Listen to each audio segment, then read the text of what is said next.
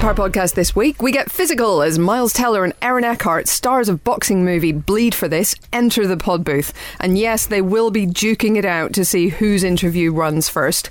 All this and the usual movie news, reviews and nonsense on the only movie podcast that is seriously hoping that The Rock gets to be a musical performer at next year's Oscars ceremony. Hello Pod, I'm Helen O'Hara and welcome to the Empire podcast. And yes, once again, I'm stepping in for Chris Hewitt, who has been removed from the booth and indeed the country after last week's shenanigans, and he's been told to think about what he's done. Some of you may have noticed that we've been tag teaming for the past few weeks, actually, and wondered if there was some reason that you no longer hear the two Northern Irish people in the same room at the same time. But just to assure you, the rumours that he is my alter ego, the result of a Dr. Jekyll and Mr. Hyde style experiment that went catastrophically wrong, and that we have finally stabilised the process so we no longer compete for the same air but take turns, those are completely unfounded, okay? I just want to clear that up. So instead of my Protestant alter ego this week, I'm joined by two colleagues of such lethal cunning. First up is a man who I personally hold co-responsible for what happened last week in my absence. Ring your bell and say shame. It's John Nugent. Hello. I personally hold responsible at Farting Skittles for coming up with that human centipede related question. I mean, when you try to shift the blame to someone called at Farting Skittles, it doesn't... Can I just jump in here? I wasn't on the podcast last week, so just to be clear, there were Farting Skittles and a human centipede situation. No, the question came from someone called Farting Skittles. It was at Farting Skittles. Was this which member of the MCU yes, would thank you be you, in? Please, thank you. Yes. Chris told me about this after the podcast, and my answer would have been the Vision, because he can turn insubstantial. That's a really good answer. I've thought this through. That's a really good answer. How are we letting this happen again? Anyway, I'm really sorry, Mum. Again, she has not Googled human centipede, by the way. So good. Thanks, John's mum. She's oblivious. Please continue oblivious. You've already heard him, but we also welcome today the controller of all things digital, Empire's long-suffering, I'm sorry, that should say long-serving online boss, James Dyer. Hello. Hi. That was a little too close for home, wasn't it? A little bit. It still hurts. Okay, so let's get going. Time for a question. At Papworth Amy asks, can Helen promise not to leave the pod again? Why is Chris always naked? Is John's voice real? And when will you do a live pod? Okay, wow. One at a time. I can't promise I'll never leave the pod again, because what if something cool happens on a Thursday and I want to do that instead? Why is Chris always naked? I mean, your guess is as good as ours. Do we have any thoughts on this? I mean, I don't know. We've spoken to HR about it. We have, repeatedly. Hannah, do you remember Naked News? I do remember Naked News. Maybe that's what started it. Perhaps that's what it was. Just for all the listeners reading, we used to have a thing where, back when MSN was a thing, Chris, Helen, I would say Sam and I, a few of us, we would do news for the website at home before coming into work. And the running thing was that none of us would get dressed before we did it. So we'd call it Naked News. So we'd all be like sitting there naked doing news in the house. To be clear, I was not naked in the house. Yeah, you say that now. Well, yeah, that's true. But bear in mind, this was before Google Hangouts. There was no video conferencing. There was no video conferencing. Of any kind. But yes, maybe you're right. Maybe that sort of eroded his barrier against nudity in the workplace. Yeah. That was a mistake. Is John's voice real? John? I mean, I think it's real. I don't know. Is it not real? Does it not sound real? The only feedback I've ever had from an Empire podcast on our SoundCloud page was, please send someone else to do interviews because John Nugent does not sound like a real person. Maybe it's I didn't know what to make of that. I don't know. Do I not sound real? Yeah, maybe they think you sound like some kind of Muppet or something. You know, like it's a comedy, like you're a Henson creation. I tell you what, if you have trouble listening to my voice, you should try being me, having to edit your own voice every week. That is it's the slowest form of torture, having to listen to your voice like repeatedly over and over again every week. It's horrible. I'm so sorry for your loss. Troubles. When will you do a live pod? I mean, look, this is number 240 of the pod. We tend to do them every 50th pod if possible. So you might draw some conclusions from that. But in fact, nothing has been set in stone yet. So we shall see. Who knows? It will happen again. It must happen again. It cannot be stopped. I've never done one of the live ones. I might try that next time. It would go horribly wrong. Lives would be lost. Maybe I shouldn't. Probably lives would be lost. You did time keep for us. Oh, that's right. One. Yes, I produced the first one and I held up offensive signs whenever I disagreed with what you were saying. That's right, you did. Yeah, but I mean, that's par for the course. Good times. Okay, I've got a couple of more questions down. They're both very short, so we're going to take them fairly quickly. At Simon909 says, best performance by an animal in 2016. The bear. The bear in The Revenant. Yes. Okay. That's it. That's all I've got. I mean, that was really just a man in a green suit, wasn't it? So, this coming from someone else who isn't real. You're just a man in a green suit. That is true. He's actually wearing green. My motion capturing my podcast performance. You're a mocap journalist. That's a very strange insult. Yeah, the guys at NPC add you in later. It's fine. I mean, I know the correct answer for this. Oh, okay. It's the dog in Paterson. That's exactly what I was going to say. It really is. It really is. Really is. Now, she already won the Palme d'Or at Cannes this year, which is a thing that exists. And sadly, she died before the ceremony. Did you know this? She actually died. She was playing a man to begin with, so it was an impressive sort of cross-gender performance. But I say man, I mean male dog. But yeah, she died before she could receive her kudos. So like a posthumous Palme d'Or. It was a posthumous Palme d'Or. Yeah. So no love for a street cat named Bob, which, lest we forget, gets top billing. I mean, sure, it's fine, I guess. But cats, I mean, come on. If we were going for cats, it would be Keanu. Oh, yeah, no, fair enough. My favourite performance by an animal, I think, was the Niffler. The Niffler was good, yeah. Well, I mean, if we're going for not real again, animals, with the hypocrisy, then my vote would be the otters in Finding Dory. You and Finding Dory. No, but they were good, though. Those otters are so cute. I'm going to say no to the otters and yes to the sea lions. Sea lions, okay. Gerald. Yeah, the sea lions were pretty good. Idris Elba. Yeah. I mean, it's not quite a film, but I really like the iguanas in Planet Earth 2. I think we would all give them the win. That was as exciting as any film I've ever seen. Yeah. Was it in Planet Earth the swimming sloth? Was that Planet Earth? That was that was the first. I saw that and it was like a tranquilizer. It was amazing. Just in case anyone here hasn't done it, go onto YouTube and search for Bucket of Sloths. It will improve your day immeasurably. Wow, this is very Kristen Bell suddenly. Who's a huge sloth fan. She's obsessed. I imagine she spends all day looking at the bucket of sloths. And indeed, that clip from Planet Earth too. But also, speaking of Zootopia / Zootropolis, the sloth in that was one of my favourite things of the year. Yeah, Flash. Really, really funny. Yeah. Who was it? I think it was maybe Robbie Collin at The Telegraph who tweeted that Judy Hopps from Zootopia / Zootropolis was added to his list of weird animated crushes. I know. Okay. I put up a poll on Twitter yesterday, actually, which was the unlikely sex symbols of 2016, like the ones you didn't see coming. And I thought the winner, would be my personal choice, which is Marty Baron from Spotlight. And in fact, someone who did better than him by quite some margin is Nick from Zootropolis. Zootopia. Fox. He is a fox. He is a fox. I mean, you can't really argue with that. The winner by a country mile. Now, this was the Man Fanciers edition of the Unexpected Sex Symbols of 2016. And the winner by a runaway margin, last I looked, was Holtzman from Ghostbusters. So I think the Kinsey scale has well and truly taken a kicking this year. Wow. Yeah. I mean, those are all solid choices. But, I mean, Nick is not a real thing. Again, we're sort of blurring the lines of reality and fiction. I mean, he is. Tell us about that, John. Yeah. Or the person currently doing the voice of John. An existential crisis here. Oh. Don't even know who I am. Composited in later. Who am I? But yeah, I mean, let's face it. The correct answer is Nellie, the dog from Paterson. Absolutely. So, yeah. And it also allows me to say, because I wasn't here last week, Paterson's freaking incredible and you should definitely go see it. Yes. Which makes me feel better. Absolutely. All right, another quick question here from Veronell. Any Hollywood remake of a European movie that is better than the original? This is an interesting one.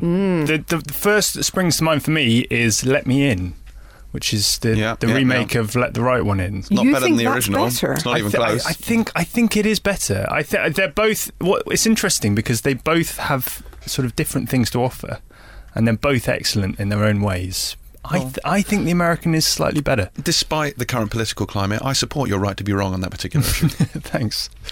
Some Like It Hot is based on a French film, 1930s French film. Oh, okay, that's the winner then. Fanfare of Love. So, Yeah. Mic drop.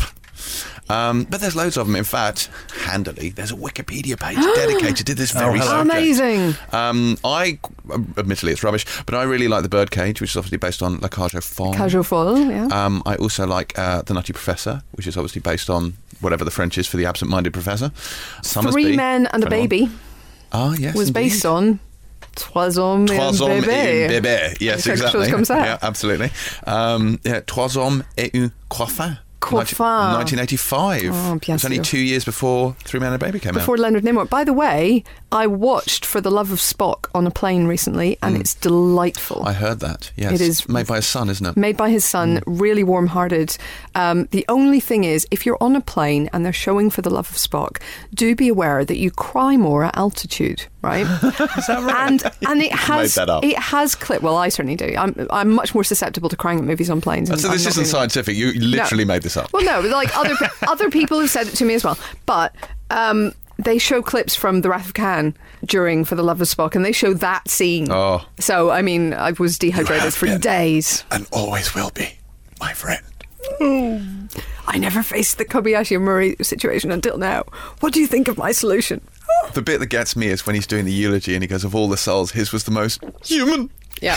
And you're just like, oh, God. And the quiet little no at the end of the scene. Oh, my goodness. But back to the question. Yeah, I have sorry. just discovered, and again, this is my new mic drop, La Totale, a 1991 French film, became True Lies. Oh, well, Also, yeah. 1962's La Jetée became 12 Monkeys. Yeah, that's pretty good. But it's not as good as Some Like It Hot, let's be real here. Come on. Yeah, okay. I'll give you that. Talented Miss Ripley is based on a French film as well. Or is it French or is it German? I think it's French. But it's not a great film, so, you know. It's a pretty good film. Like, it's a very solid film. Okay. Die Trappe Family, 1956, The Sound of Music. You're just reading off a Wikipedia I am page literally now, reading off a Wikipedia page. I'm just saying, Stop I didn't trying to know that. The pretend Sound of that you Music. have amazing knowledge. Yeah, I have Wikipedia in my brain. The 13th Floor, did anyone ever see that straight-to-video film? Yeah. No. Theme tune by the Cardigans? Well, No. that was based on a German film. This has perhaps become less interesting than it began. Listen, let's just agree that the correct answer to both questions, the correct answer to the first question is Nelly, the correct answer to the second question is Some Like It Hot. Agreed. Also, Scent of a Woman. I've just thought Scent of a Woman's based on an Italian film, the name of which I can't remember, but it is. Okay, but Some Like It Hot is better than Scent of a Woman, therefore Some Like It Hot is the answer, therefore we're moving on. Okay, time for guest, I think. And it looks like the younger guy with the stretchy superpowers won our boxing match to determine which of our guests would go first. Yes, it's Miles Teller who's the star of this week's boxing drama Bleed for This. That's the unbelievable true story of Vinny Pazienza, who was a world champion boxer, I think junior middleweight level. And he broke his neck in a car accident, was told he might never walk again. And instead, he trained through his recovery period to not only walk, but take up boxing again, which is, well, quite frankly, possibly insane. And this is essentially how $1 Million Baby should have ended. Yeah, it kind of is, actually. So Teller, of course, builds on his Project X success here. I'm sorry, that should read Whiplash success, and delivers a heck of a performance. It's incredibly impressive. And here's what he had to say when we sent John along to talk to him. Miles Teller, welcome to the Empire Podcast. How are you, sir? I'm great. Yeah, thanks for having me. Thank you for being here. You're in town to talk about Bleed for This? Yes. This is a movie where you play a boxer. Vinny, I've got to get this pronunciation, Pazienza? Pazienza. Yeah. Don't worry, Jay Leno messed it up when he had... really? Yeah, at the end of the movie, or not at the end of the movie, but Vinny was on Jay Leno, and Leno introduced him, messed it up, so... The first time we see you in this movie, you're wearing, I think, what can only be described as a sort of leopard skin banana hammock. Would Thong, that be fair to say? Describe that day on set for me. Like, do you feel vulnerable wearing that sort of costume? You know, for me, actually, that day it was like I knew that when that scene was coming up, I knew that just weight-wise, we're showing Vinny at like his lightest weight in the movie. Right. So I knew, body fat-wise and everything, I was going to look like as kind of toned up as I was going to. I mean, I didn't use like oil and all these tricks that these guys do, but to me in that scene, you're getting the essence of Vinny. Yeah. And Vinny enjoyed being Vinny. Vinny enjoys being Vinny. He's still alive and of sound mind and body. So yeah, I actually kind of like enjoyed it because I know for him, he loved that stuff. Right. He just loved, he really admired like Muhammad Ali, these guys that were able to sell a fight and do the talk and kind of have a beauty with their words. And, he enjoyed it. So I was looking forward to it. But yeah, you want to make sure everything's squared away. Vinny, it's funny you say banana hammock because Vinny sent me, when he found out I was playing him, he sent me a postage in the mail. Yeah. And it was a signed headshot of himself. Okay. And he said, Miles, put a banana in your undies if you have to make it look bigger. Don't ruin my reputation, kid. No joke. Seriously, don't fuck it up. 5-time Vinny Paz. Wow. Yeah. I mean, it had to be on a signed photo as well. Like, you couldn't just send that message in an email. Vinny's, he's great, man. He's such a character, and what he was able to accomplish is, it's incredible. If we didn't tell you it was a true story, I don't think people would have believed that this guy came back from this. You mentioned at the start, like, you start off the movie is it super lightweight? He's just lightweight. Just lightweight, and then you move 3 classes in weights. So how do you go about sort of portraying that in a movie, especially if it's quite a short shoot, wasn't it? Yeah, it was. I mean, most boxing movies that people have seen, they just imagine they had, 10 times the budget we had, minimum 5 times the budget we had. We shot this movie for like $6 million in 25 days, which is kind of like unheard of, or it is unheard of for a boxing film. And then, we had the weight gain. So for the first fight in the movie, I was 168 pounds. 6% body fat. And then we had to move up in weight. So I went from 168 to, for the last fight in the movie, I was 183 pounds. And I think those fights were about 2 weeks in between, about 2 weeks. So I had to put on, 15 pounds. Wow. Yeah. But I was happy for that. Yeah. Losing weight sucks. Yeah. Gaining weight, especially when you're in a town like Providence, which is has a very strong Italian influence, pasta and all that bread and all that good stuff. I was finally able to like taste those foods again. Yeah. How were you as a boxer then? Did you do much sparring? Did you take any punches at all? Yeah, boxing even, it's not MMA. Like MMA, the gloves are really light and, you're just not taking as many hits as you are in a 12-round boxing match. Right. So boxing, even when you have to take punishment to give punishment. And all the boxers that I fight against in the movie, they're all real boxers. They're not actors. The one dude, Edwin Rodriguez, he was I don't know what he is now, but he was a top 10 boxer. He had just had a fight like the week or 2 days before and then flew down, and I was training with him and we had to teach him like all new numbers and stuff. But yeah, even when you're quote unquote blocking a punch, it still hurts, dude. Yeah, like you're still taking some punishment. But no, I didn't get nothing too bad. But yeah, you take you earn it. Vinny is involved in a pretty serious car accident in the movie. And you were involved in a car accident as well. Yeah, in real life. Yeah, real life. I got when I was 20 years old, I got in a car accident where my buddy lost control of our car going like 80 miles per hour. And we flipped 8 times and I flew out the window. Wow. So really serious car accident.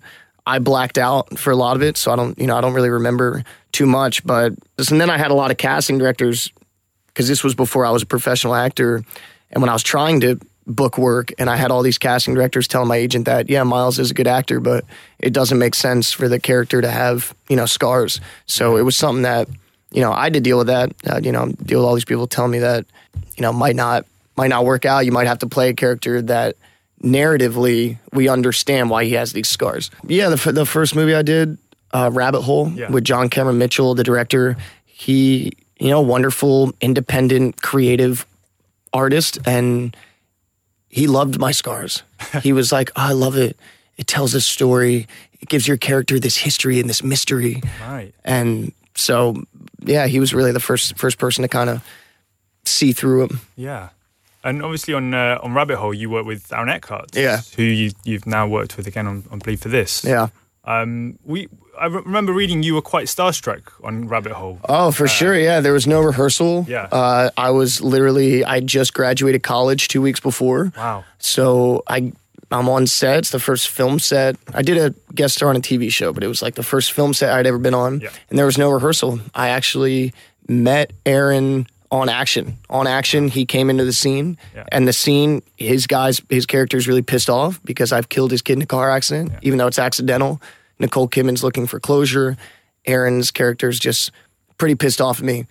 and the director told him to go off book and just ad-lib and just scare the shit out of me because he told Aaron it was my first film and it was my first scene, and he really just wanted to get a reaction out of me. Yeah. But he's yelling at me, and I just remember sitting there in my head just smiling because Aaron's such a good actor, and I'd just seen Batman, and I was like, oh man, here's Harvey Dent, and there's Nicole Kidman, and this is so cool. And then I hear cut. I'm like, oh my God, what just happened? So that was very much like an out-of-body experience. Yeah. And so cut to, 5 or 6 years later, and you're working with him again. Yeah. I mean, have the tables turned now? Is he starstruck with you? Like, it's a different experience? Yeah, he is. Aaron Eckhart's intimidated by me as an actor. No, this was just cool because, the relationship between fighter and trainer is so sacred. Right. This guy, the trainer for a fighter is, he's like a life coach, but he's also a lot of the time that guy's father figure. He's their, nutritionist. He's their, their trainer. He's all these things. And that guy, that relationship is so important. And in real life, Kevin Rooney, the part that, Aaron Eckhart plays Kevin Rooney. In real life, Kevin Rooney has dementia and he's been in the hospital for the last 10 years. And his son told us that he still to this day talks about Vinny and Tyson. Because those guys are just so close to him. Yeah. In real life, Rooney moved into Vinny's house when he was training him. They lived together. Yeah. It's a beautiful relationship. What I found was really interesting is there's some sort of slight similarities between this movie and Whiplash. I mean, they're obviously very different stories, but there's a similar sort of intensity to them. There's a similar... Whiplash is almost like a sports movie leading to a sort of big conclusion. Is there something about that sort of intense story that attracts you to a role? I mean, I think you just want to do, you just want to have the opportunity to tell good stories. And both Whiplash and Bleed for This, as far as scripts went, I just felt like were really good scripts. But yeah, I mean, when I was in college and I was doing scenes and stuff, and we always got to pick our own scenes, I wouldn't pick a scene where it was just me kind of like flirting with a girl at a bar. Right. No, I would do the scene where it was like intense and stuff was happening. And I think, a lot of the great actors that I enjoy watching, I love intense, dramatic actors or guys that'll, aren't afraid to be like ugly on screen. They don't care about vanity. It's just about like, getting into it with your other actor. Yeah. And I enjoy that stuff. And it's been a couple of years since Whiplash, and people are still sort of talking about it. Do you get the impression this is one of those movies that has that sort of enduring spirit to it? Yeah, well, I think Whiplash was pretty special for me. Just from a production aspect, the fact that, we made that movie in 19 days for like $3 million. Yeah. And I didn't realize how rare that is until I, have been working at this point, and 19 days is like impossible to make a movie, and let alone a movie that kind of looks the way it does. And, we started at Sundance and nobody knew anything about it, and then went all the way to get nominated for Best Picture. So yeah, it holds a special place in my heart, but when you're making the movie, you have no idea. Yeah. Like when I was making the movie, I had no idea that I was working with a guy who was going to win the Oscar. Right. I didn't know I was working on like a Best Picture nominated film. So many things have to happen for a movie to make that journey. Yeah. But yeah, it was a great ride to be a part of. Yeah. I just wanted to ask very briefly about Damien Chazelle's next movie, La La Land, which I understand you were attached to at one point. Yeah. What happened there? Do you have any sort of regrets that you're not involved? No, not at all. I mean, I'm happy for, I think both La La Land and Bleed for This are having, nice moments right now. Yeah. I don't have any, regrets about it. Just the only thing that, and I don't like to talk about it too much, just because, there's a lot of things that happen before a movie gets made, while you're making a movie, after a movie gets made. And I just feel like those are personal kind of things, but just the whole me turning down the movie after I was offered $4 million is complete bullshit. Right, okay. And then it gets, these publications print things just so people will read their article and then they say an unnamed source said this, and it's all that's bullshit. But yeah, I'm happy for them, and I think you just want to be a part of quality movies, and I think we have that with Bleed for This, and they have that with La La Land. So you just want to contribute, quality products to this business. Yeah, awesome. Well, I think that's all the time we have. Cool. Hey, Miles, good luck with the film. Thank you so much for your time. Thanks, man. Appreciate it. All right, that was good. Nice guy. Yeah. Interesting fella. He is. He's got a bit of a bad reputation for being a bit sort of spiky. Or, there was that article in GQ, was Esquire, it? I think, Esquire, which did not paint him in a good light. And I think he's trying to turn his image around a little bit. And he seemed very nice to me. He was very friendly. But it helps that you're, imaginary. I mean, he was just talking to a tennis ball on a stick, so it was fairly easy for him. It's pretty straightforward. He's used to it. Yeah. So let's move on to movie news, and we start with possibly the most exciting news there has ever been in the history of the world. Carjack! I want to carjack your news story. No, I want to carjack, and I'm exerting executive authority in that I introduced you to the books. You did. Therefore, I get to do it. Okay, I'm gonna let you do that, but I'm gonna tell you where you were when you introduced me to the books. James was on honeymoon. Yeah. And I got a text one day saying, "Put down whatever you're doing and go and buy this particular book James is about to talk about, because it's great." In fairness, all of that was true. It was. These are, in fact, the Kingkiller Chronicles, which are Patrick Rothfuss's fantasy novels, and they are being now essentially co-adapted by Helen's once and future husband, Lin-Manuel Miranda. My love is pure. He's not my husband. Which is amazing news. I don't know if people probably don't know, but Lin-Manuel Miranda, I've never seen or indeed heard Hamilton, but I love him for many reasons, and one is because he flirts with Patrick Rothfuss endlessly on Twitter, and also he bangs on about The West Wing endlessly on Twitter. So I think if anyone's going to marry him, it really should be me. So these books, they start with The Name of the Wind. The second book, which is Wise Man's Fear, has been out for several years. We've been waiting for The Doors of Stone for a long time. He's not the most prolific writer because he lectures. He has a day job as well. And in my personal view, he and George R.R. Martin are the current fantasy heavyweights. And everyone knows who George R.R. Martin is because of Game of Thrones, and no one knows who Patrick Rothfuss is. But the Kingkiller Chronicles are fantastic. They are, frankly, about live gigs and student loans. That is essentially the theme of the novels, but it's much more exciting than that. It's about a young man named Kvothe, and there's a framing device where he's telling his story to, for want of a better term, a journalist. He is a kind of he's an Ademaru. He's a sort of a travelling sort of gypsy musician, and his family gets killed, and he wants to go to the university in capitals, and he gets in there, can barely afford it, and he studies magic, and the magic is fantastically rendered. It's all to do with sympathy, where you attach objects to other objects. It's almost like voodoo magic. It's really clever, and he's this incredibly gifted musician, and he does lots of live performances.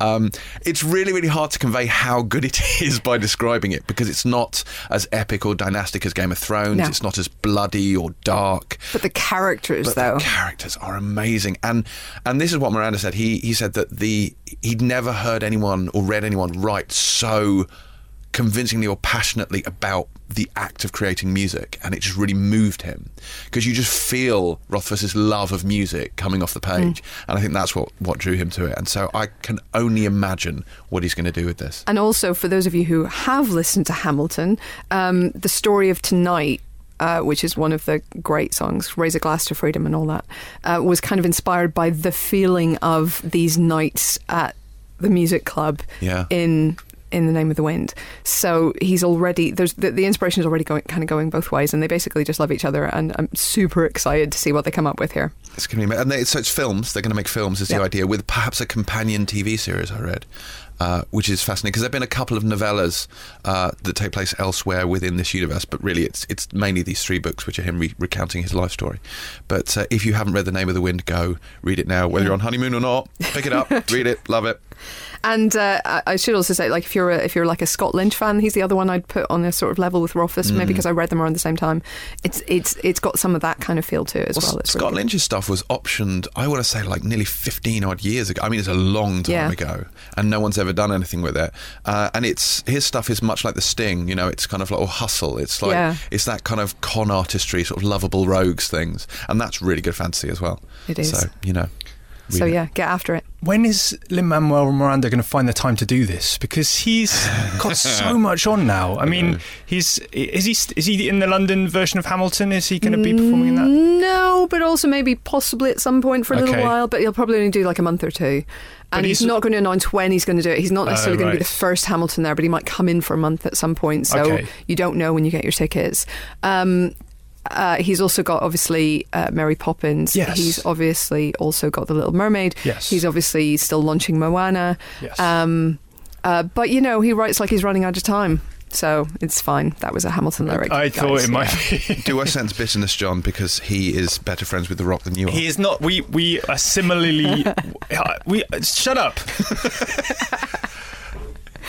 Well, I think that was we're best friends. Compelling comeback there. So there was some Star Trek Discovery casting this week as well, which is rather exciting. What can you tell me about that? This is Doug Jones, Michelle Yeoh, and Anthony Rapp. That's right. So Rapp is obviously Rapp is probably best known as one of the original cast of Rent. So he's a bigger star on Broadway probably than he is in film. He's done some films, but bigger on sort of stage. And obviously Doug Jones, sort of Guillermo del Toro's muse, if you will, certainly the prosthetics expert. And he will indeed be playing some kind of alien species that we haven't seen before. So, you know, prepare yourself for some more latex, Doug. Good luck with that. And Michelle Yeoh is a captain, which feels instantly right. Yes. She will be awesome. Maybe not captain. Am I right? Commander? She's senior. A senior person. A flag officer of some kind. Yeah. I don't know.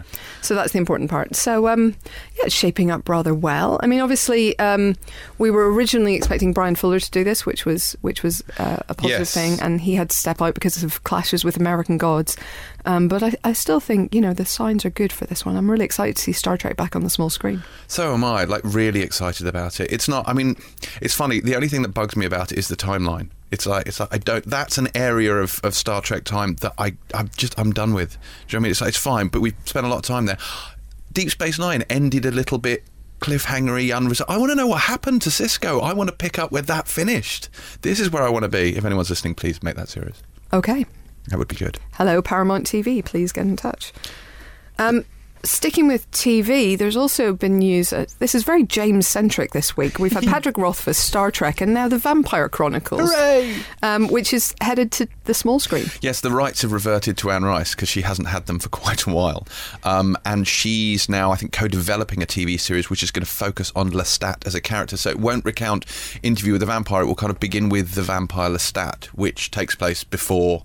kind of, because Interview with the Vampire is framed, you know, but it takes place later. And the vampire Lestat, so it's all about Lestat and how he becomes a rock star, let's be honest.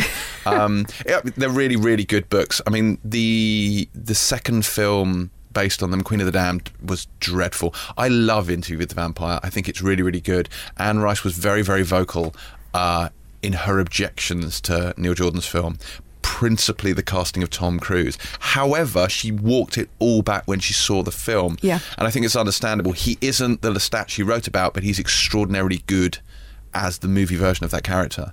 I really, really like that film, and I'd be really interested to see what she manages to do with this TV series. I mean, she sees it as a kind of, you know, I mean, everyone says it's the new Game of Thrones. She sees it as that kind of compelling, literary-based, you know, cable-centric drama. But it could be very, very good. She's written so many of those vampire books, and some of them are amazing, and others of them are not. And they went off the boil at one point. Then she wrapped the whole thing up, and now she's kind of come back to them. And then the current one, I think, it's something like Lestat and the Fate of Atlantis or something. It is something like that. So I haven't read it, so I can't comment on it.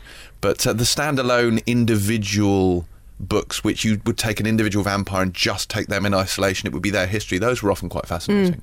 And my favourite book of all of them, weirdly, is one of the ones that wasn't very popular, was Memnoch the Devil, where Lestat meets Satan, who's terribly misunderstood, and they have a whole back and forth, and it's just a dialogue between the two of those and a storytelling thing. It's an interesting bit of writing. It's a weird thing. So Lestat, I really liked Interview with the Vampire. I loved it as a film. I read all the book. Well, I read like 3 or 4 books anyway. I didn't read all of them. There's so many. There are so many. But it's kind of interesting because it's one of those things. I feel like nowadays, if you write a baddie and the baddie is a popular baddie, there will inevitably be something explaining why the baddie isn't all that bad. Yeah. And I'm getting a little bit tired of it. And so that's my only slight kind of worry about this, because Lestat wasn't the good guy in Interview with a Vampire, and then suddenly he transforms. But he was morally ambiguous. I don't think he was ever a flat-out villain, because let's be honest, it's like he gave Louis the choice. He didn't force him to become a vampire. He offered him something, it was accepted, and then he tried his best to... The whole thing's about moral ambiguity and, vampire eroticism.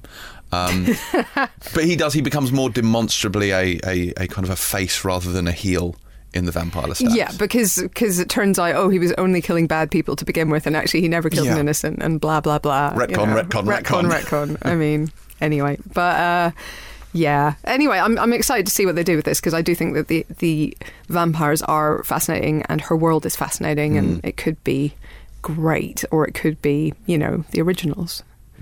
Yeah, let's hope it's not that. Although, like, the Vampire Diaries is into its 8th or 9th season now, so there's clearly an appetite for this stuff. Although I suspect the people who like the Vampire Diaries maybe won't like this in the same way. You never know. We shall see. But there's one other thing, just randomly. Did anyone see the trailer for the Belko Experiment, which went online this morning? Just this morning, right? Yeah, it was one of James Gunn's scripts, and I must admit I didn't really know anything about it, but I really liked the trailer. So the kind of setting is, I guess it's a near future thing, and they all work for this sort of in an office, which looks a little bit like the office from The Office, and it's a non-profit organisation. And one morning, steel shutters go over the windows, and the tannoy announces that each one of them must kill 3 of the others, or they'll kill a load of them because they've all got explosives in their heads. And so it turns into a great big Lord of the Flies-esque butcher each other, Hunger Games-y battle royale in the office. Which is almost certainly where Gervais and Merchant were going had they been renewed for another season. And it's not entirely dissimilar to Monday Morning at Empire. So very similar, actually. So it gave me a warm, tingly feeling. I want to see that. That's good. Okay. Warm, tingly feeling. Yeah, Well, that's the sort of like an optimistic future for you. Well, I always think, and I maintain this, that were this situation to happen, I would absolutely win. So all that martial arts training finally comes in useful. Huh? As I'd go down to the storeroom and unpack the several swords that I have down there, which is actually true. You think he's joking, but he really isn't. I have a gladius down there, which was a prop from Spartacus the TV series. I have a Crusaders sword. It's huge, actually, from some straight-to-video film about Crusaders. And I've also got a wakizashi, a little wakizashi, which Cat Brown bought me. Yeah, my little arsenal downstairs. Yeah, I feel so good about someone in the office having an arsenal. They are locked away safely. I don't carry them around to meetings. Right. Good. I have a small piece of news. Please do. About 3 inches or so, because this refers to the Lego Batman steady. Okay, Lego Batman, yes, carry on. Perfectly innocent bit of news. So it's just a little bit of recasting news. So Billy D. Williams will be in the Lego Batman movie. Yes. We already knew this, but what we didn't know was that he will be playing Harvey Dent again, aka Two-Face. Well, so he played Harvey Dent in the original Tim Burton Batman movie. Yeah. But he never got to play Two-Face. He never became the villain. Because Schumacher recast Tommy Lee Jones. Exactly. He was due to play him in Batman Forever, but then Schumacher replaced Tim Burton, and he never got the chance. And now, 20 or 30 or so years on, he's finally realising that dream, albeit in animated CGI tiny Lego form. Yeah. Very, very, very. So a small role then, you're saying? I think they're all small roles in this movie, but yeah. Okay, good. It's good news, right? I'm pleased for him. It's taken a while, but we got there. Yeah, deal is getting better all the time. Also this week saw the tragic passing of Ron Glass, aka Shepherd Book from Firefly and Serenity, which is something of a blow. It was. I mean, he was only 71, which in this day and age is no age at all. And he's he's going to be much missed. He'd been in ill health for several years, apparently, so he'd kind of stepped back a bit from acting and so on. But, I think a whole generation of geeks are going to miss him just for Firefly alone. But he had a career spanning sort of, 4 decades? He was Emmy nominated in the 70s for his role in Barney Miller. He appeared most recently that most people have seen in Agents of S.H.I.E.L.D. I saw him on TV weirdly last week in Lakeview Terrace with Samuel L. Jackson and Kerry Washington. So he'd been working just astonishingly steadily across kind of TV and film, and he will be much missed. Another thing I was reading actually in the obituaries and the tributes that were posted, he did a huge amount for his community. So after the Rodney King trial, he kind of wanted to get involved and wanted to try and help, change things for the better. And he got involved in a Los Angeles charity called the Wooten Center, which helps mentor and prepare for college sort of high school students. And he thought this was a great program, and he basically gave huge amounts of time and money to it. He was chairperson of it for like 12 years or something. And basically after he died, a lot of the Firefly cast and Joss Whedon suggested that donations be given to the Wooten Center in his name. So a good guy as well as a good actor, which is, he was hell of also a in an tribute. Episode of Star Trek Voyager. Well, there Hot you go. fact. Bringing it all around again. That's right, full circle. Well done him. So rest in peace, Ron Glass. He will be missed. Okay, I think it's time for another guest, and we have another Bleed for This star.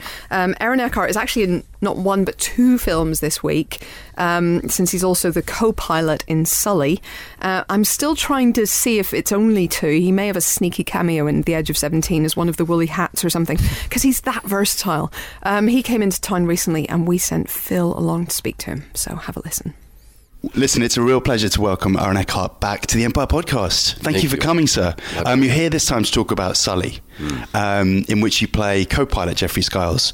I have to ask how your flight over was in the context of the themes of the film. Well, it's interesting because we took a private plane here. Okay. And on the plane was, of course, Tom Hanks, the big dog, and then it was Sully and his wife. Oh. So it's been really interesting to getting to know Sully. Yeah. He didn't fly the plane. No. We had other pilots, but he was a lot. Part of the time during the flight, he was up there. Yeah. He's still fascinated by flying, and it's fascinating for me to ask him questions about the actual flight, about air travel in general, because he's fascinating. He's meticulous. It's his passion.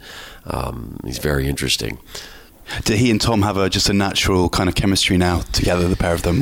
Oh yeah, he yeah. was so involved in this movie from the script. He would get the script and then you'd get it back, and Tom talks about how there'd be a whole bunch of red marks over it and saying, no, this didn't happen and this happened. Yeah. I mean, it is his story, so he wants to get it right. He was very involved. But at some point, you have to give over and say, it's Clint's movie and Tom is... But Tom portrayed Sully so well, capturing the subtleties of his behavior as well as his demeanor and his particular point of view in life. Because Sully's very dry. He talks sort of in a monotone, and especially in that last speech that Tom gives, to the National Transportation Safety Board, it really is spot on. Yeah, very lovely understated performance. Just going back to the whole plane thing, I'm kind of interested in what it's like, because it's quite rare. As an actor, you're on a plane and everybody's watching movies, and you're in some of them, I'm assuming. Have you ever had that experience? I had it just the other day. Really? What happened? I was flying LA to New York, and I was, looking over at the gentleman that was next to me, and he was playing Any Given Sunday, which I was at the Al Pacino Oliver Stone football movie. Yeah. And okay, so you say, okay, well, what'd you think about that, Aaron? And what I thought was, did he play that movie because I'm sitting next to him? Or first of all, how is that movie on the plane? Second of all, because it's such an older movie. Yeah. It's a classic. It could be in the classic section. Yeah. Yeah, I guess that was it. And I found that interesting. So I started to kind of watch his television. And I saw Al Pacino's speech in the locker room. And It's happened to me a few times. It happened to me with Olympus Has Fallen, where the gentleman next to me, I'm pretty sure that he did it because I was sitting next to him and he wanted me to comment on it. Right. Which I did not do. No. Too much of a professional. I'd be pointing at the screen and going, look, it's me. But, the debate is whether Sully will be a plane movie. Because there are very few plane crash films that they show on airplanes, but there are the odd one, and this one... You have to make the distinction. It's not a plane crash. It's a forced landing, and it was successful. One of the only water landings in the history of aviation that was ever successful. So in that case, I think it would be permissible to have that on the plane because it's such a story. Everybody, obviously in America, and I think around the world, is familiar with this story. We know how it ends.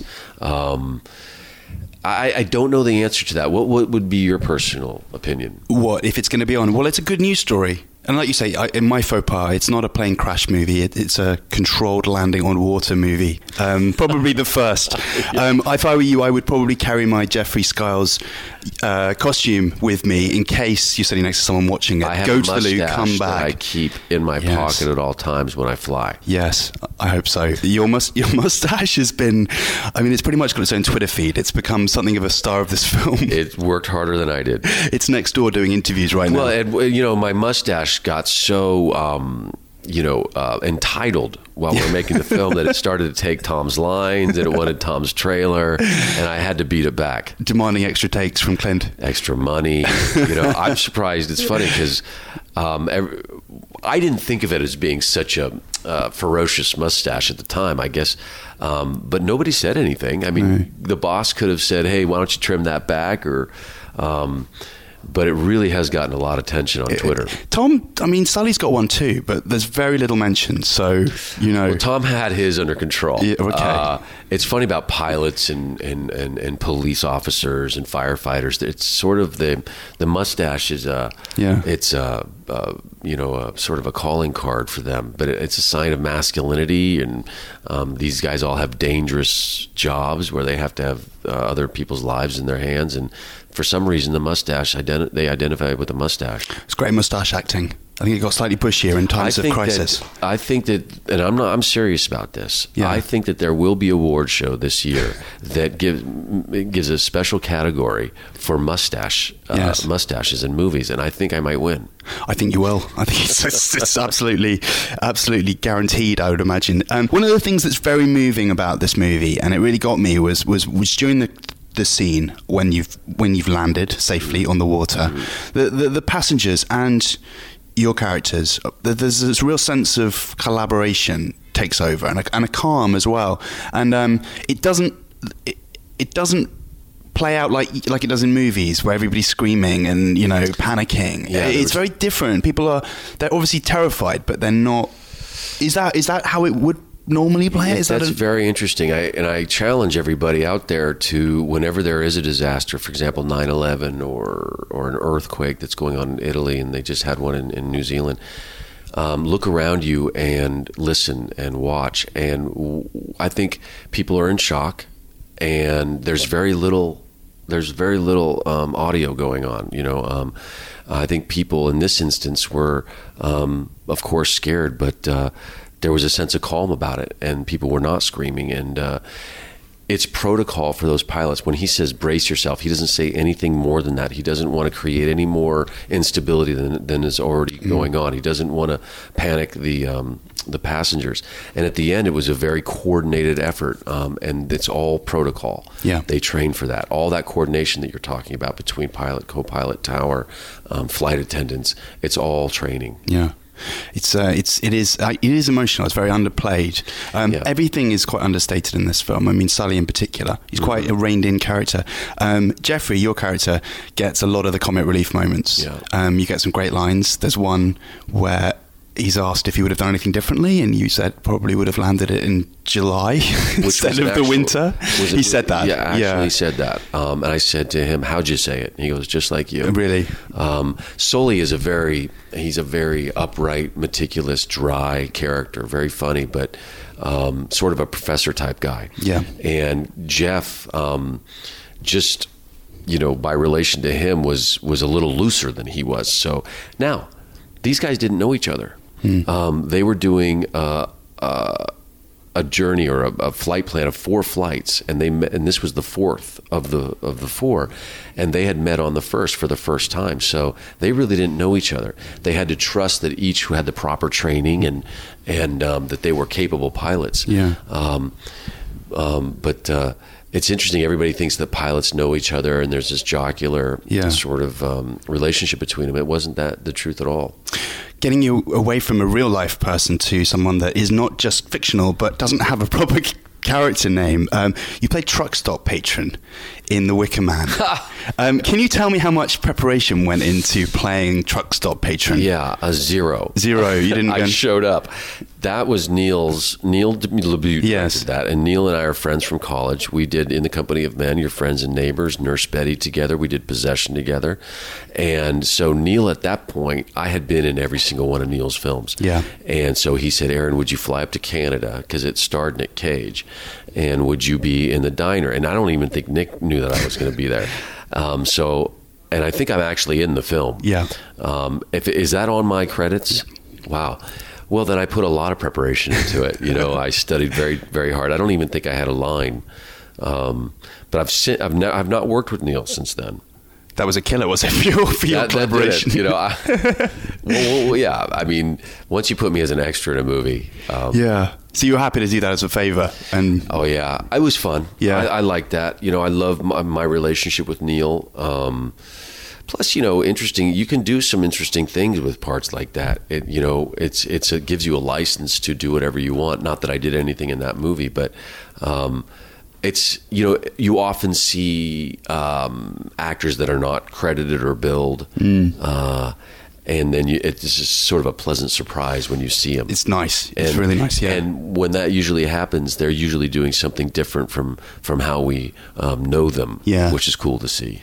Now, recently we've seen a lot of presidential handover chat in the media. You're not coming back to play Benjamin Asher in the fight in the next Angel Has Fallen sequel. The president has been voted out of office. He's on the golf course. What is he going to tell the president-elect in that final? Because you've not had a great time. I would say, things can get dangerous, but you're in good hands. Right. That's funny. It'll be interesting how they...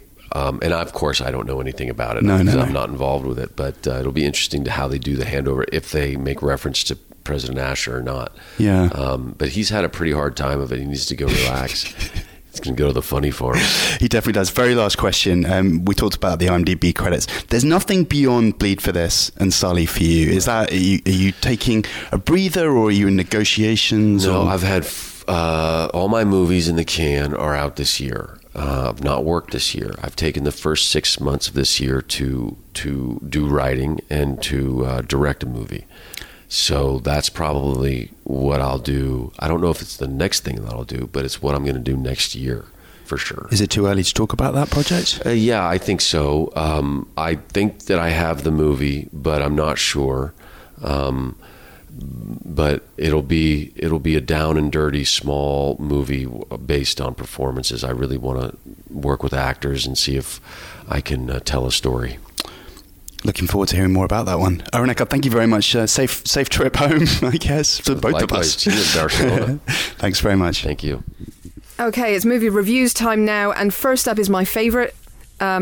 We have no favourites here, but if we did, it would be the one starring The Rock, with music by Lin-Manuel Miranda and direction from the guys who made The Little Mermaid. But of course, we don't have favourites. No siree. So let's talk completely objectively about Moana and how great it is. Yeah, so this is Disney's Moana. This is the latest film from Walt Disney Animation Studios, which is the animated arm of the Mouse House. And this is a film set in the Pacific Islands.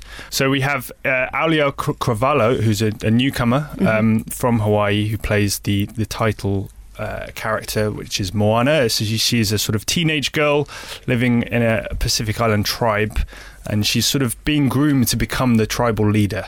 Yeah. And it's a fairly idyllic life. She lives in this beautiful tropical paradise, but she dreams of escaping, of travelling the seas, of living up to her ancestors. So her slightly eccentric grandma sets her on this journey to find the demigod Maui, who is this fantastic demigod played by Dwayne "The Rock" Johnson. Your close personal friend. Close personal friend. I call him DJ. I mean, that's just the thing we have. To find the heart of the ocean and from Titanic. No, it's the heart of Tafiti. Actually, the heart of Tafiti, who's like the sort of the Gaia, the Earth goddess. Oh, okay, yeah. Good. And restore life to the islands. And so she sort of sets off on this exciting journey with her lovable sidekick Hey, who is a sort of ridiculous chicken, voiced by Alan Tudyk, which I think is just wonderful. That there's a great video I saw actually on Twitter. This is a slight sidebar of Alan Tudyk recording his lines as a chicken, and he is just literally in a recording studio going, bah! Bah! You know, and then he turns to the camera and says, "I went to Juilliard." Exactly. So it's not a speaking role; it's a clucking role. He also has a very small role elsewhere, just because he's Disney's good luck charm now. Right. He's actually in all the Disney animated films in recent years. But there's no talking. It is just, I mean, they could have got anyone, and they got A-list star Alan Tudyk, which is really good. So anyway, yes, Moana, Maui, and Hey go on this magical journey together. They meet a few colourful characters along the way. They sing a few songs. They have a merry dance. It's I guess it's a Disney movie in the sort of classic mould. It's a musical. Yeah, and it's an adventure as well. It's very much an adventure, and there's lots of sort of, there's some sort of classical Disney lessons learnt along the way. There's a lot of a big theme is about understanding who you are and being true to yourself, I suppose. And I think as well, it is a step forward for Disney animated kind of quote unquote princess movies. I mean, there's even a joke about it being a princess movie in this one, because I think Maui calls Moana a princess, and she goes, "What are you talking about? I'm not a princess." And he goes, "You're a chieftain's daughter, and you have your cute animal sidekick. You're a princess." And they're kind of making fun a little bit of their own cliches, if you like. But I think what's clever is they actually undermine a lot of those. This is not a film with a castle and a prince. There is, in fact, zero love interest at all. I mean, the directors compared the relationship between Maui and Moana to True Grit, and it's actually a really, really good model. You've got this kind of grumpy guy who wants no part of this teenage girl who's annoying him, and yet they kind of get stuck together on this quest, and he has to, help. He ends up having to work with her and help her in her ends, and I think it's really nice to see. And I think what's also impressive is I think in some Disney films you would have felt the lack of a love interest really badly. But in this one, it kind of works, and just because it isn't about that, it's a different adventure movie. It's got more sort of an explorer's heart than a sort of a romantic love heart kind of a thing. And I think that's really, really good. Moana's just a great character, really, really beautiful piece of character work. I think Auliai, if you've seen the video, there's a super cute video online of her getting the part, and she's like a 14-year-old, and she's, she gets this opportunity, and it's absolutely adorable. But she's also a heck of a singer. She gives Moana a real kind of edge, and the Disney team animate her in a beautiful way.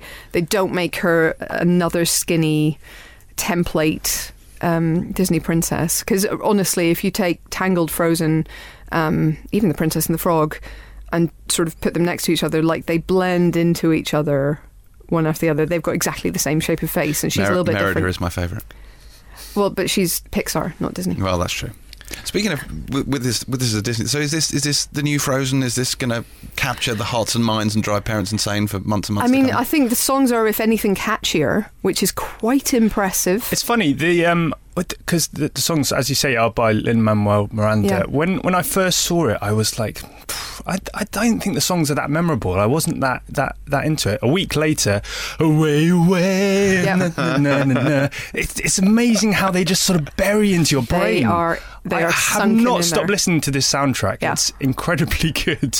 And if you honestly, just as an advert here, I got the extra long soundtrack with the extra Lin-Manuel Miranda outtakes. Of course you did. Even his rejected songs are catchier than 90% of what's in the top 40. It's unbelievable. Well, I should put a really big shout out to Jermaine Clement's song as well, Shiny, which is just so good. And I mean, Jermaine Clement plays a sort of giant crab, who lives under the sea, and he's covered his back in shiny things, gold. Yes, and he has a sort of David Bowie-esque song, which is just tremendous. And I actually came out of the film wondering if that was a Flight of the Conchords song, essentially, if Clements had written that himself.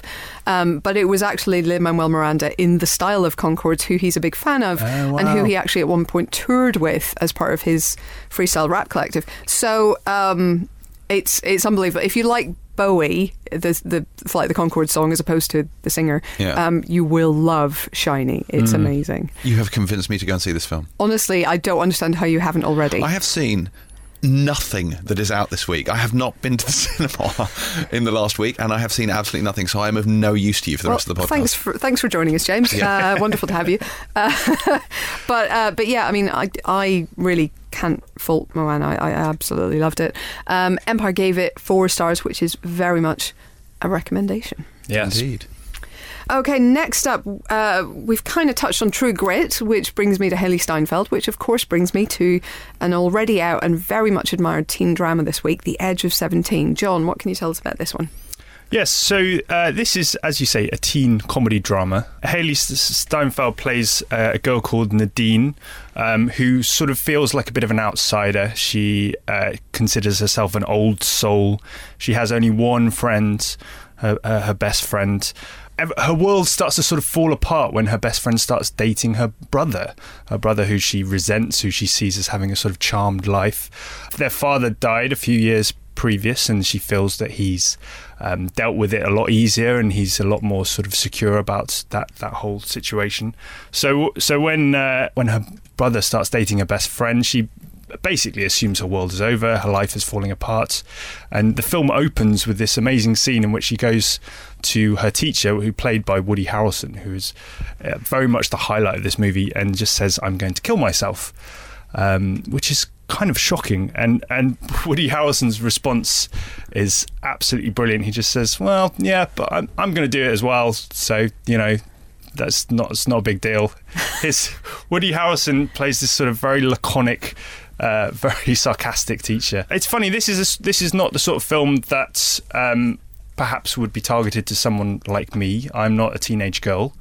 No, well, are you though? We can't be sure. I mean, with a bit of CGI help, I'm sure that could work. It's interesting in that it sort of tries to avoid the genre cliches. I mean, this is, you know, teen comedies is something we've seen a lot, and, you know, there are plenty of tropes that they could use, but there's no prom in this movie. There's no bullies. There's no cruel teachers. It's a very sort of it's a more thoughtful character study, and it's genuinely funny. It's also quite sort of filthily funny. There's some slightly more risque humour than you might expect from a teen comedy, which I think is more accurate. I mean, when you're 17, you are just thinking about sex, and you've got a mouth like a sailor. So it feels like a much more honest portrayal of teenagers than we might have seen from Hollywood in recent years. And it's all anchored by this brilliant performance by Haley Steinfeld, who, you know, has already established herself as being quite an impressive force. I mean, James, I'm sure you're a fan of her pop music, seeing as you... Yes, and all pop music, obviously. I have no idea. She's very, very good. I mean, I'm not a huge Ender's Game fan, but everything else she's pretty much done has been reasonably outstanding. Yeah. It will come as no surprise to Helen to know that I really want to see this film. I've always said it, you're a teenage girl at heart. Yeah. No, she is excellent, and there are, you know, excellent performances across the boards. As I said, Woody Harrelson very much steals the show, just sort of with his dry wit and just sort of withering looks.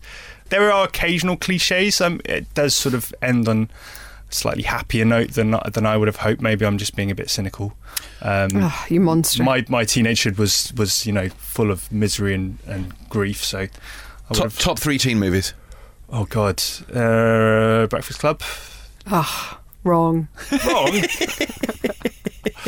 I think they're all John Hughes movies. Breakfast Club, 16 Candles. Oh, wrong. What? See, if you're picking John Hughes movies, you're picking the wrong ones. Yeah. What, Home Alone? Ferris Bueller. The reason I throw this at you is because Anne Hathaway once called me on this when I interviewed her for Interstellar. In fact, Helen was in the room. Weren't you in the room? I think so, yeah. We did it together. And she said she was doing a Taming of the Shrew thing, and I said, 10 Things I Hate About You is one of my favourite teen movies. She went, yeah, and what are your favourite teen movies? I said, well, I really like Clueless, and I'm a big fan of Ferris Bueller herself, and she kind of looked at me because she really thought that I was just, I was like, no, I you like really do like this stuff. Clueless is a solid shout, and Mean Girls should be up there as well. Yes, definitely, that's fantastic. Yeah. Oh, John's wrinkling his nose. 16 Candles. Honestly, what's wrong with you? You're basically a teenager basically yourself. got date rape in it. It's horrendous. Anyway, so Edge of 17. Edge of 17. I think this has definitely got the chops to rub shoulders with the best of them in the teen comedy genre. So how many candles did we give this one? We gave this 4 stars, not candles. 4 stars. It is very good. I maybe go slightly lower because perhaps you hate all things. Just because I'm not in the target audience. But it does sort of slightly elevate itself above the genre cliches. Okay. All right. This is a really busy week. Mm-hmm. The film we've already touched on, of course, with our 2 interviews. Director Ben Younger bringing us Bleed for This, which was one of Empire's films at this year's London Film Festival.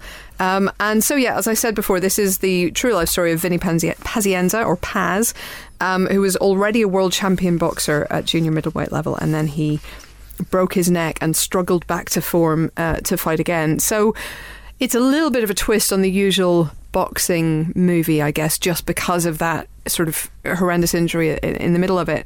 And it adds just another sort of leg to the underdog element of Vinny's career.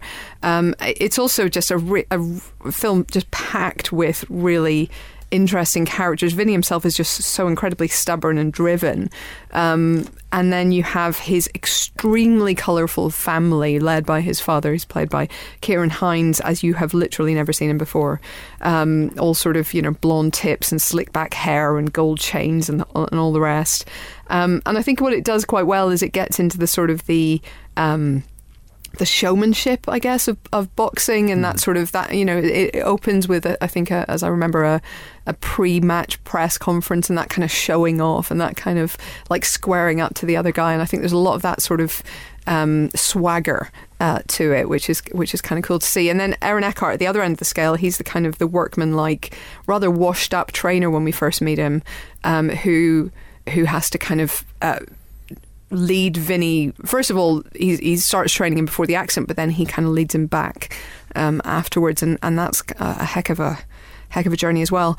Ben Younger, the director, I interviewed him a couple of months ago, and he said that he showed this obviously to some other producers and directors and friends of his in Hollywood before release. And he showed it to one director who'd worked with Aaron Eckhart and didn't recognise him for like the first 15 minutes of the film. Right? Same. It took me so long before I realised who I was looking at. Unbelievable. I mean, This is a physical transformation. Really is. Unlike no other.